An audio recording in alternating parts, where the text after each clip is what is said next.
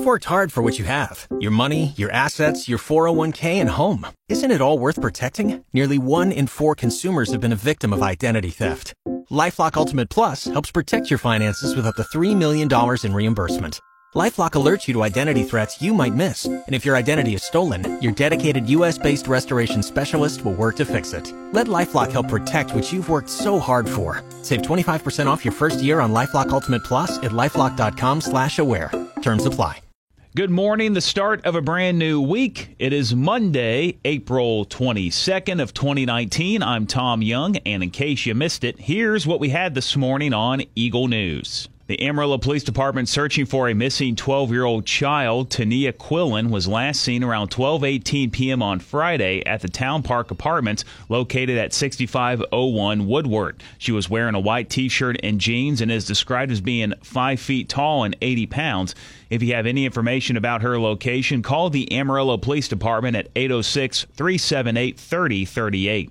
A single vehicle accident on the Dumas Highway in Amarillo Sunday has killed one teenager and injured 2 others. The Amarillo Police Department say a 17-year-old male was driving a sports car northbound on I-27 near Hastings when they hit a light pole and the vehicle then veered into an overpass. A 17-year-old girl, Andrea Elizalde of Amarillo, died at the scene. A 22-year-old male passenger was taken to a local hospital with life-threatening injuries, and the driver received non-life-threatening injuries. Speed, alcohol, and no seatbelt are all factors in this accident. The APD Traffic Investigation Unit is continuing to work on the case. Early voting for the May elections is set to begin today. There will be multiple voting locations for both Potter and Randall counties. You can see a list of those locations where you can vote early by checking out the Eagle Facebook page. Emergency response personnel from the National Nuclear Security Administration and Consolidated Nuclear Security will host a large-scale multi-agency emergency management exercise at the Pantex plant.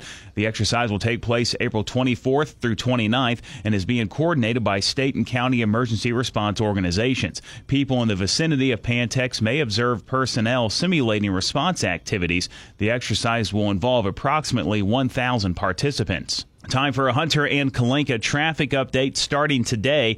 Hollywood Road will be closed under I-27 beginning at 8 a.m. for demolition of the northbound bridge. Traffic needing to access Hollywood Road should follow the posted detours. Motorists should plan extra time into their commutes and also find alternate routes if possible. This closure will be in place for approximately 5 days.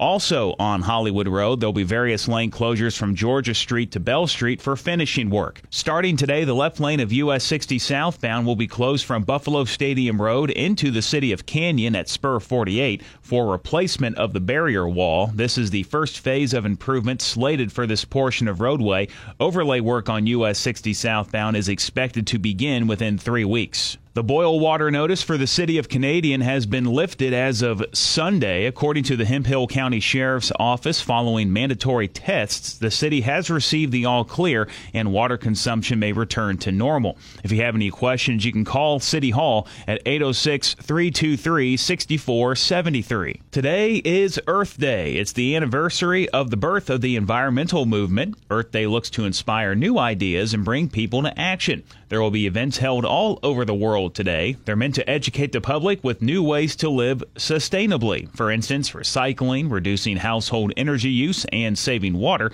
Some of today's events will also recognize organizations that work year-round to improve the quality of the environment. I'm Tom Young. That's your In Case You Missed It Eagle News Update. I'll be back with you again tomorrow morning, bright and early 5:30, with the Eagle Morning Show on 100.9 The Eagle.